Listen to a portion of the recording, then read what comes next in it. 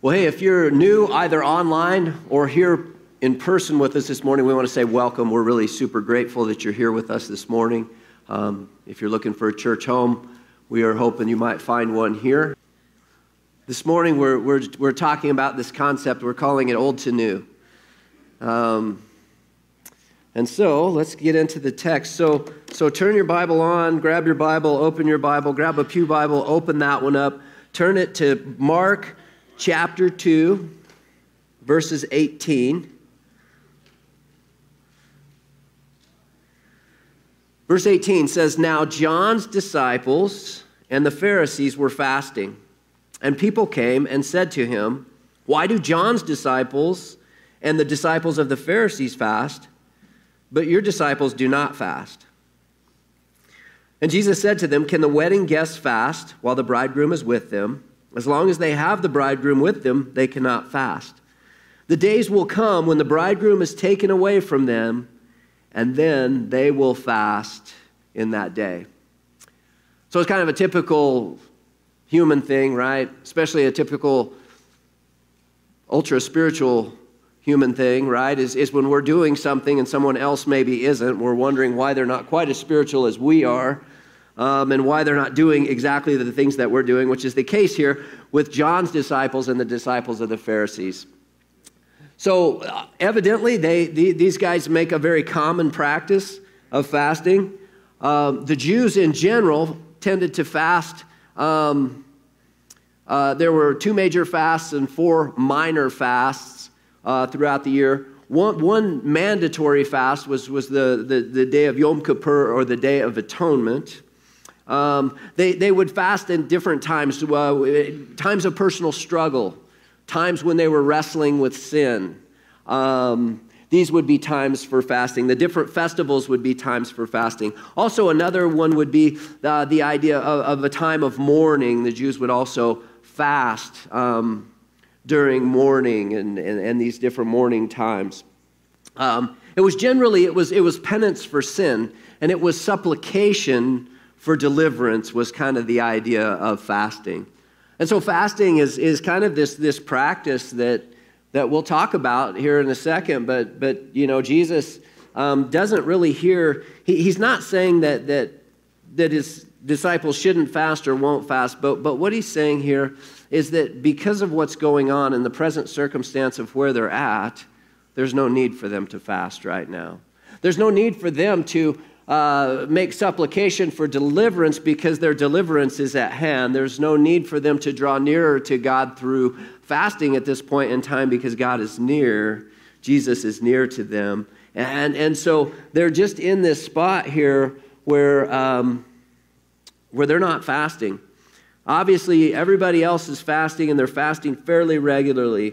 But Jesus says this. He says that because the bridegroom is present, there's not a need for them to fast right now. But there was a time when the bridegroom is going to be taken away from them, and then they are going to fast during that time. That's the whole concept, and the idea of the bridegroom is something that's just so intrinsic with our faith. The Bible basically begins with a wedding and it ends with a wedding. We see Adam and Eve, and we see them 2 become one, and then we see in the end, in the book of Revelation, when the culmination of time happens, we see that there's going to be a wedding party, right? We're going to see a wedding supper of the Lamb. And all believers from all places are going to be gathered together in this time. You see, marriage is sacred because it is an earthly representation of the very nature and the character of God. The reason that we hold tight to marriage as Christians is because marriage is meant to be this earthly representation of the reality of who God is, of the relationship even that God has within himself. That God is God the Father, God the Son, God the Spirit. Again, as we've talked before, the concept, the idea of the Trinity, it represents diversity brought into unity. Marriage is diversity brought into unity, and it's the cornerstone and it's the very basis by which society is really bedrocked and built off of. And as we see marriage go, we see the culture and the world around us go as well. I promise you, 85, I don't know what percentage of the problems, very high percentage of the problems that we're dealing with as a culture and as a people today have their core in the breakdown of the marriage and of the family unit in this world. This is why Christians stand for this. This is why we fight for marriage. This is why we believe marriage is a thing, because we believe that it is a sacred thing. It's not something that's just random and just given, and maybe some way that we have some kind of an idea of how to live together. No, it's much deeper than that. It's meant to represent who God is to the people around us. And so it's this huge thing. And then the idea, too, that marriage represents the idea of the groom and the bride and the groom's return for the bride. And so Jesus, if you remember, he's told us that he goes to prepare a place for us, that where he is, we might also be.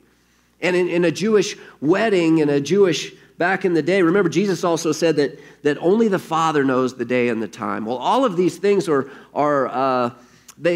hearken back to the tradition of Jewish weddings. And so when a man and a woman became betrothed to be married together, they basically already entered into kind of a legal covenant relationship even at that point in time. And then what would happen is that the young man, he would go off and he would go back to his father's house or place, and he would begin to build either an addition or a separate dwelling or whatever that looked like for them for his bride.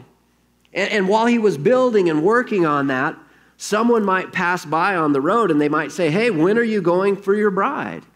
And his response to that would be, "Only my Father knows." Because it was the Father that would determine when the house and the dwelling was ready for the young man to go and get his bride. Because we know what any young man would probably do. He'd go get a few 2x4s and some sheet metal, and he'd scrap something together and run back and get her real quick, because but the father would make sure that he had prepared a proper dwelling place for his bride. This is the picture of the church and what it looks like for us, and that Jesus one day has promised to come and to return for this bride and this union and ultimately this wedding supper of the Lamb. And it's portrayed all through the Bible, this idea of the bridegroom, of the wedding, of this union and all of these things. And so this is incredibly important. So Jesus is saying, look, they don't fast while the bridegroom is there, but a time is coming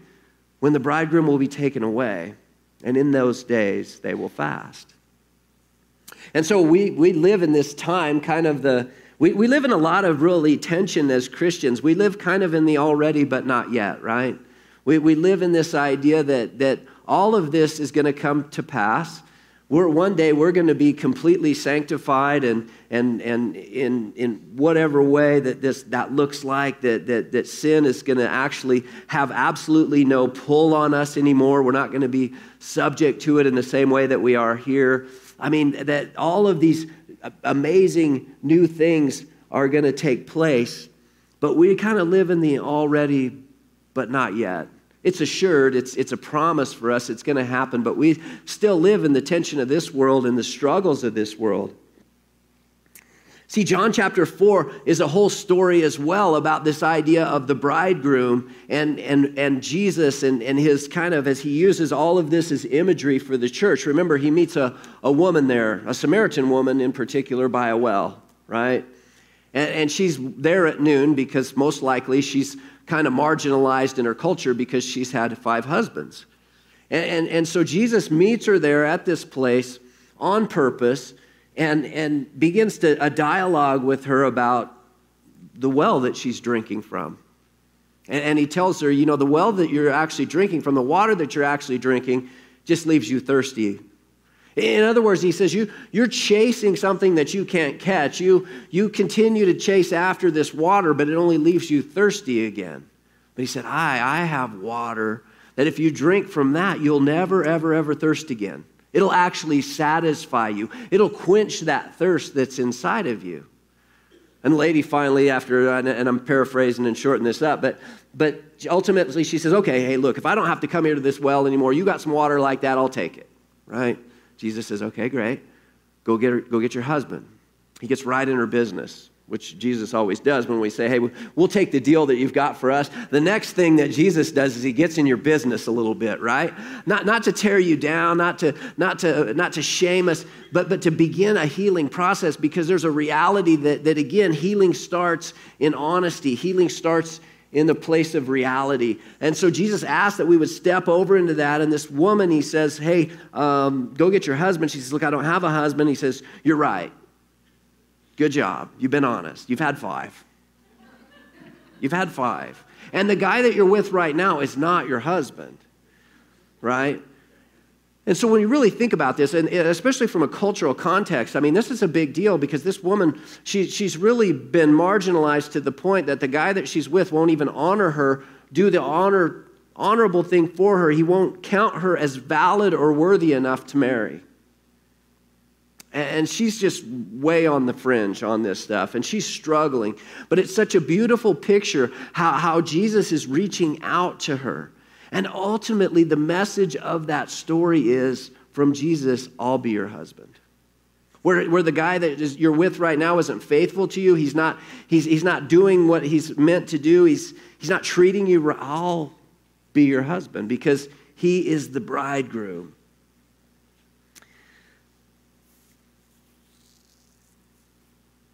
Jesus, though, did give credibility to the concept of fasting. And I would hold that fasting is actually still a Christian principle. And we can fast in a number of areas. Can we click today? Are we clicking? Thank you. So remember, Jesus did tell them that they would fast, right? And then he tells us this. He says, and when you fast, not if you fast, Matthew 6, do not look gloomy like the hypocrites, for they disfigure their faces that their fasting may be seen by others. Truly, I say to you, they have received their reward. But when you fast, anoint your head and wash your face. It's this idea, too, that we don't want to take something like fasting and have it just be an external thing that actually is meant to just look good in front of other people.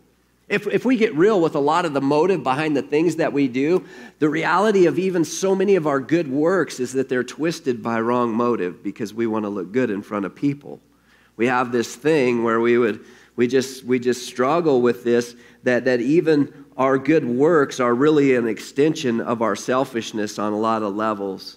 But Jesus tells us here that when we fast, that we're to do that in kind of more of a private setting, in a private way, not this public thing where we're trying to make ourselves look really pious or righteous or better than other people. And so he just tells us, he says to do that, to do that more in private. So what is fasting, and what does it mean for us today? And I think that fasting is this concept. It's this idea that what we're doing is that we're basically denying the physical a little bit so that we can enhance the spiritual. It's not about self-flagellation. It's not about treating yourself poorly. But it is about this idea that we would put off the flesh a bit for whatever that would come. If there's something that God puts on our heart, or if we're really trying to hear from the Lord, or we're trying to make a big decision in our lives and stuff, then I would encourage you at times to consider fasting. That I think that it's a very powerful tool that God has given us to help us to have some clarity. Because, see, there's a reality, is that when we're physically kind of full on every level, we're not spiritually minded a lot of times. But when when you kind of starve that down just a little bit, it enhances the spiritual. It's kind of like putting a supercharger on your prayer life, because what you do is every time you're kind of thinking that way, or you're hungry or whatever, you just devote that time to prayer and to God. And so it kind of supercharges our spiritual life a bit. And so I would encourage you, and I want to encourage us all, in this time and in this season, there's a lot going on. And I mean, we just can't be a people who live with our heads underneath, buried in the sand, when the reality of not just the world, but the community around us, the reality of the struggles and the hard things that are going on.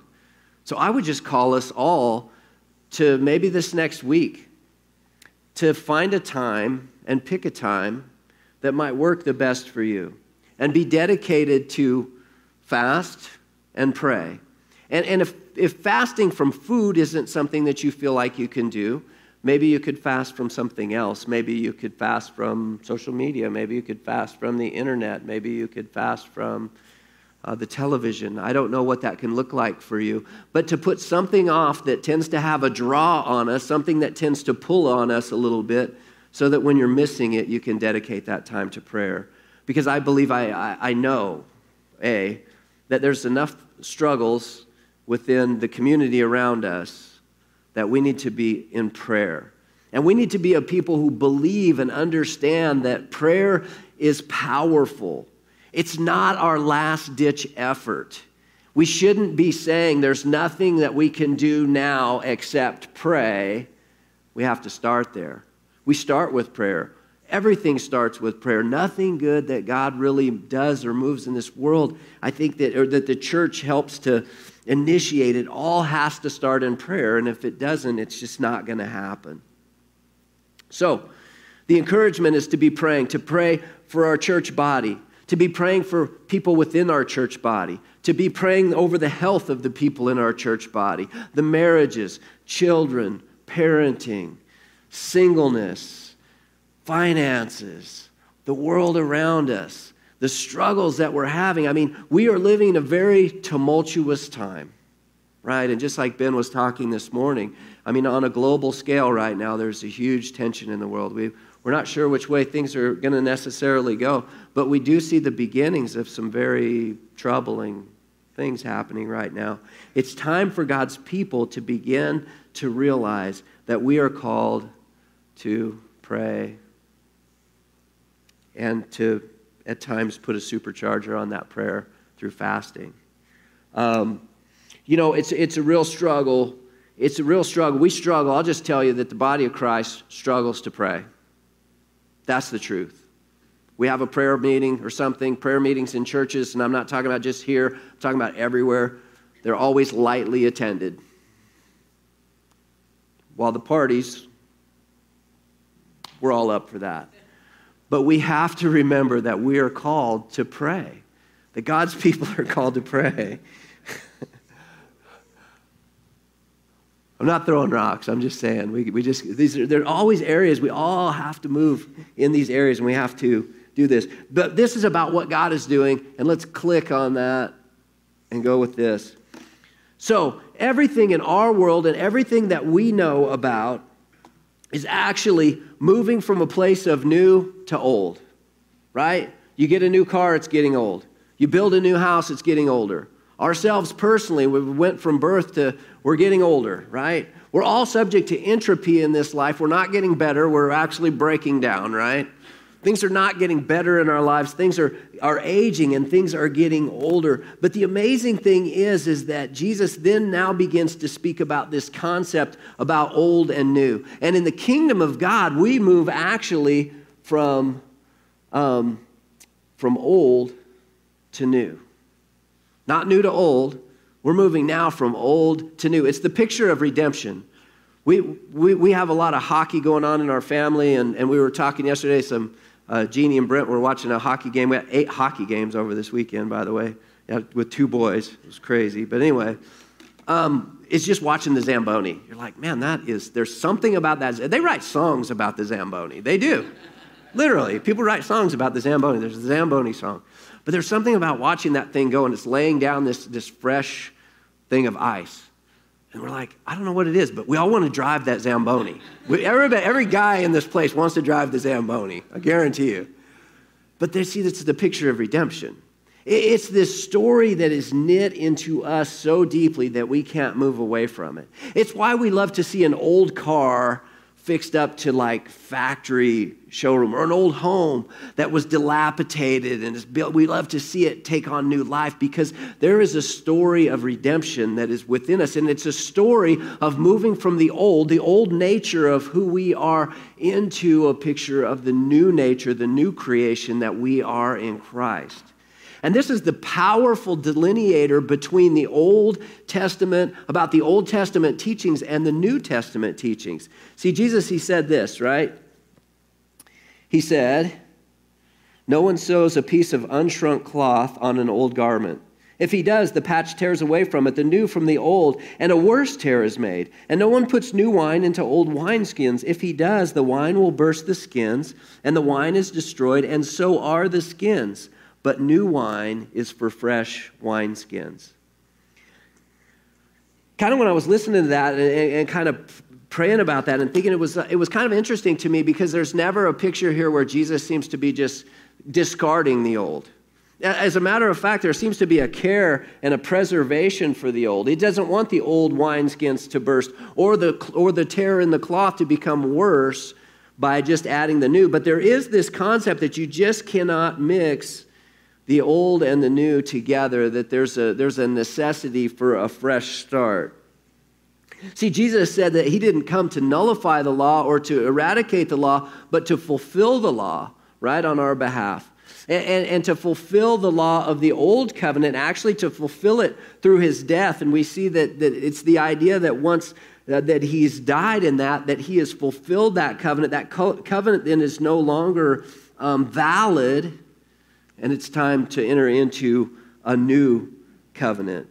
And so sometimes we wonder, we're like, where does that come from? But this is a deep concept from way back in the Old Testament. As a matter of fact, in the book of Genesis, chapter 25, verse 23, the Lord said to her, 2 nations are in your womb, and 2 peoples from within you shall be divided. The one shall be stronger than the other. The older shall serve the younger. This is the story of Jacob and Esau, right? And what it is that Esau was the firstborn. Remember, we're in a culture that is a patriarchal culture, and so the firstborn son is the one who has the right of inheritance. He's the one who ultimately will be groomed to become the patriarch. It's really a big deal to be the firstborn or the older son in this deal, but right here there's this proclamation that the older should serve the younger. See, there's a reality in that in the Christian life, right? Is that our old nature or our old self is meant to be and now must be subservient to the new creation that is within us. That the older would be subservient or would serve what is actually younger or new in us. We're moving from a place of old, the old me, the old try, into the place of new creation. For me, that happened when I was 32 years old. I was late. I was a late bloomer. I was still doing a lot of research in field research in other areas.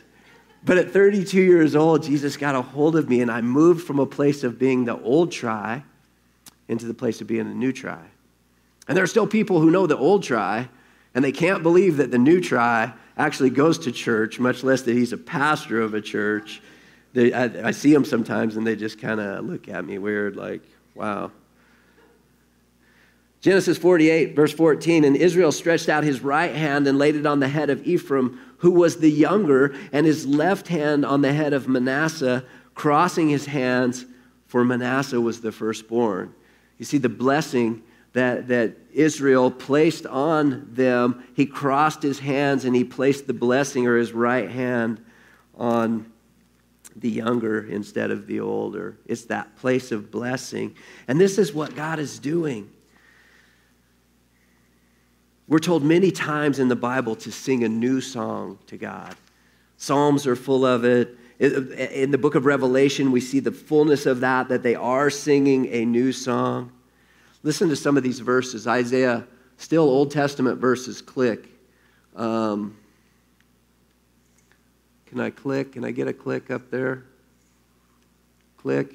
Nobody up there? Did it click? Oh, nice. Thank you.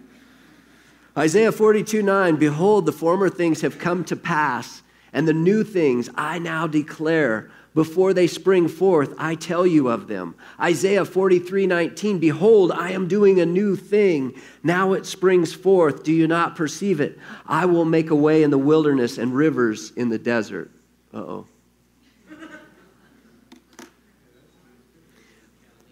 I'm going to keep reading here. Jeremiah 31, verse 31, behold, the days are coming, declares the Lord, when I will make a new covenant with the house of Israel and the house of Judah. Ezekiel 36:26, and I will give you a new heart, and a new spirit I will put within you, and I will remove the heart of stone from your flesh, and I will give you a heart of flesh. Jeremiah 31:33. For this is the covenant that I will make with the house of Israel. After those days, declares the Lord, I will put my law within them, and I will write it on their hearts, and I will be their God, and they shall be my people. And so it's this picture of the Old Testament, that the law, that it's not eradicated, it's not nullified, it's just made into something new. Instead of it being an external constraint or an understanding or this thou shalt not, it turns more into a I don't want to. Because it's on the inside. Because it begins to agree with the will of God, because we have become a new creation, because the Spirit of God now resides in us, that God is doing a new thing. And we're empowered and we're able to make a difference and to do things in this world, to affect the world for change on behalf of Christ. It's the purpose of the church, is first to worship and to bring glory to Him, and then to do the things that He's calling us to do.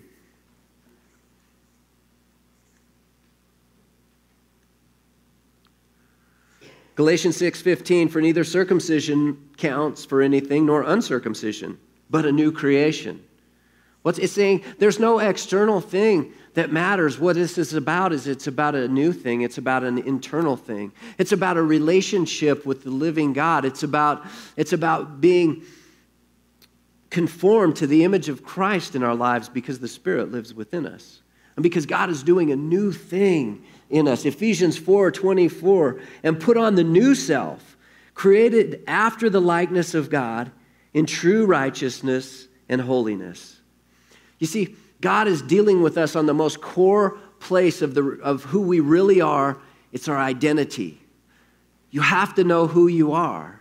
And some of the places where we get the furthest off in our lives is when we begin to believe that we're something that we're not. We begin to believe that we're our past or our actions. We begin to believe that we're somehow compared to the world or the people around us or what's going on around us, and that is not the thing. It's a new self. We're a new creation created in Christ, right? Remember in Ephesians 2:10, it says that right after the famous little blurb on salvation there, it says this, it says, for you are God's workmanship, created in Christ Jesus for the good works that He prepared in advance that you might walk in them. And that word workmanship is the Greek word poema. It's where we get the word poem or poetry from. And what it's saying is that God has made you and me a new creation, that the life that you're living right now is meant to be a poem that God is speaking and telling to the world around you. That we have the opportunity, that we have to know who we really are. We have to understand the reality of our identity. You see, when the prodigal son returned and he came home, the very first thing that the father dealt with him was his identity.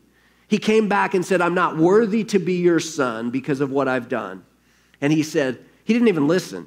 It's an amazing thing. The father never visited the past with him. What the father did was moved forward, and he told one of his servants, go get the finest robe.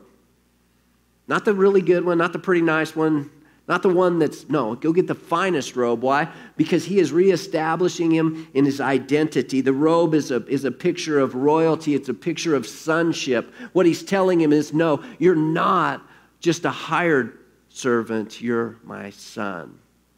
And it's a picture of redemption. It's a picture of true identity, of who he is. The next thing he gave him was a ring for his finger, which represented authority. He gave him power back, because this is the signet ring that if he agrees to something, then the family says they'll stand behind it. He just burned all kinds of resources to the ground, and now God is after he gives him identity, he gives him authority. And then after he gives him authority, he put sandals on his feet. Why? Because he was barefoot. Who went barefoot? Slaves went barefoot. It's a picture of his freedom from sin. And this is the picture of restoration, and this is the place of new creation that God is calling us to.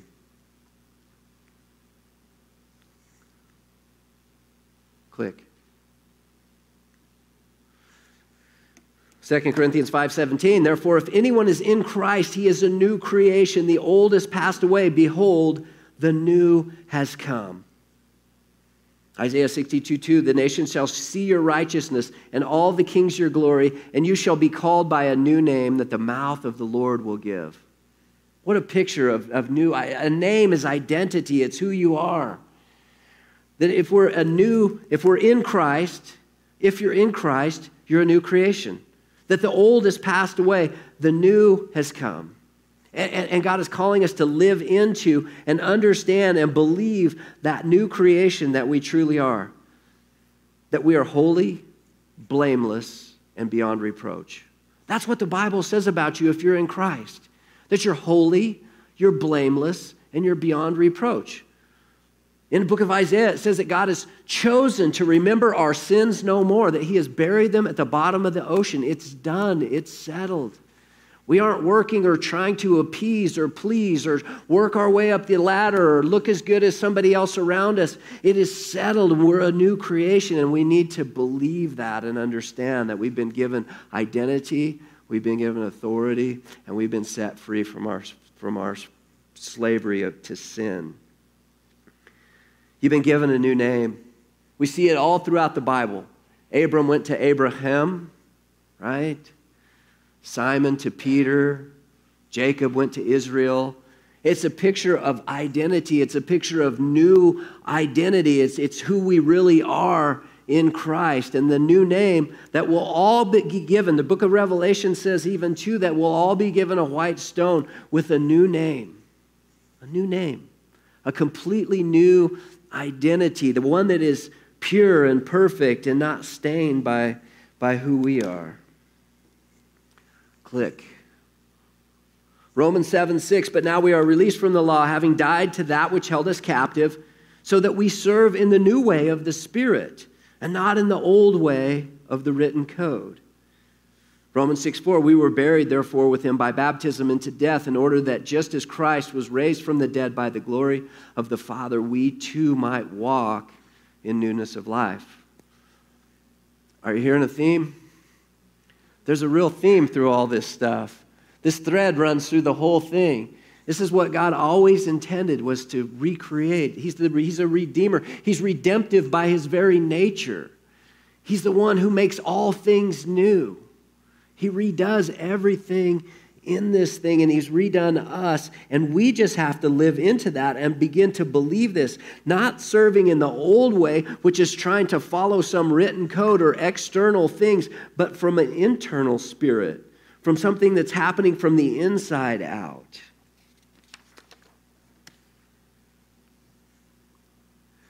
2 Corinthians 3, not that we are sufficient in ourselves to claim anything is coming from us, but our sufficiency is from God, who has made us sufficient to be ministers of a new covenant, not of the letter, but of the Spirit. For the letter kills, but the Spirit gives life.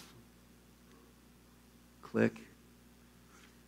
Hebrews 8:13, in speaking of a new covenant, he makes the first one obsolete, and what is becoming obsolete and growing old is ready to vanish away. Hebrews 10:20, by the new and living way that he opened for us through the curtain, that is, through his flesh.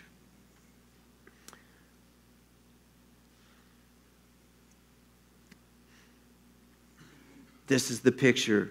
This is what God is calling us to, is this picture of newness, that he's going to make everything new. Remember, we've got an Old Testament, we've got a New Testament. There's an old earth, there's going to be a new earth. There's an old you and me, there can be a new you and me. And so I don't know where you sit today this morning. Maybe you've never done that. Maybe you've never believed on Jesus in your life. Maybe you've never considered or really went to the cross and come to a realization of your own personal need for a Savior. Your need for redemption, to be made new, to be set free from just trying really hard to be different or better this time, but to actually be made new, to be empowered, to be given a new identity, and to be given the authority to be able to walk that out. What an amazing thing. And you simply do that by receiving Jesus, by saying yes to this deal. See, the Bible says that Jesus went to the cross to pay for the sins of the world, and so he makes available a relationship to whosoever would call upon his name. Whosoever calls upon the name of the Lord, it says, shall be saved. So when we recognize the reality of our desperation, our deep need for forgiveness, our deep need for a Savior, and we just call out, the Bible says that He is faithful on His end to meet us there and to give us salvation when we ask for it. As to this term, this concept, this idea of fasting, I want to finish here by reading the end of Isaiah chapter 58 and what it talks about fasting, what God says about this. And He says this. He says, is such the fast that I choose a day for a person to humble himself? Is it to bow down his head like a reed and to spread sackcloth and ashes under him? Will you call this a fast and a day acceptable to the Lord? Is not this the fast that I choose? To loose the bonds of wickedness, to undo the straps of the yoke, to let the oppressed go free, and to break every yoke? Is it not to share your bread with the hungry and bring the homeless poor into your house? When you see the naked, to cover him, and not to hide yourself from your own flesh, then shall your light break forth like the dawn, and your healing shall spring up steadily. Your righteousness shall go before you. The glory of the Lord shall be your rear guard. Then you shall call, and the Lord will answer. You shall cry, and He will say, here I am. If you take away the yoke from your midst, the pointing of the finger and speaking wickedness, if you pour yourself out for the hungry and satisfy the desire of the afflicted, then shall your light rise in the darkness and your gloom be as noonday. And the Lord will guide you continually and satisfy your desire in scorched places and make your bones strong. And you shall be like a watered garden, like a spring of water, whose waters do not fail. And your ancient ruins shall be rebuilt. You shall raise up the foundations of many generations. You shall be called the repairer of the breach, the restorer of streets to dwell in. So God calls us to fast in this manner, right? This idea, and again, this idea of fasting, even as it's laid out here in Isaiah 58, is the idea of putting off one thing for another. And the reality of it is that if we're going to do some of these things that it's calling us to, there's a reality that we're going to have to put off one thing at times so that we can have another. We can't just be consumers to the nth degree all the time. We need to leave margins in our time and in our finances and things like that for other people. We need to be willing to let go and to lose a little bit that someone else might gain a whole lot. God is making it all new. One day, here's the promise to all believers, and here's what we should desire so much for all people. Chapter 21 of Revelation, then I saw a new heaven and a new earth, for the first heaven and the first earth had passed away, and the sea was no more. And I saw the holy city, New Jerusalem, coming down out of heaven from God, prepared as a bride, adorned for her husband. And I heard a loud voice from the throne saying, behold, the dwelling place of God is with man. He will dwell with them, and they will be His people. And God Himself will be with them as their God. He will wipe away every tear from their eyes, and death shall be no more. Neither shall there be mourning, nor crying, nor pain anymore, for the former things have passed away. And He who was seated on the throne said, behold, I am making all things new. And He said also, write down these words, for they are trustworthy and true. And He said to me, it is done. I am the Alpha and the Omega, the beginning and the end. To the thirsty I will give from the spring of water of life without payment. The one who conquers will have this heritage. And I will be his God, and he will be my son. But as for the cowardly, the faithless, the detestable, their portion will be in the lake that burns. It's something that should set us back. It's something that should cause us to have all hope, is that God has created us to be a new creation and holds that ready for everybody else. But that there's also a reality that we have to choose that, and so do others. And so we have a message, and it's a message of hope, and we have to go out the door with that today. And we have to be quick to understand that there are times where I need to put something off for something else. I need to put off the physical, that the spiritual might rise up, that it might be the strongest in my day. So, a couple thoughts. A challenge to fast and pray this week.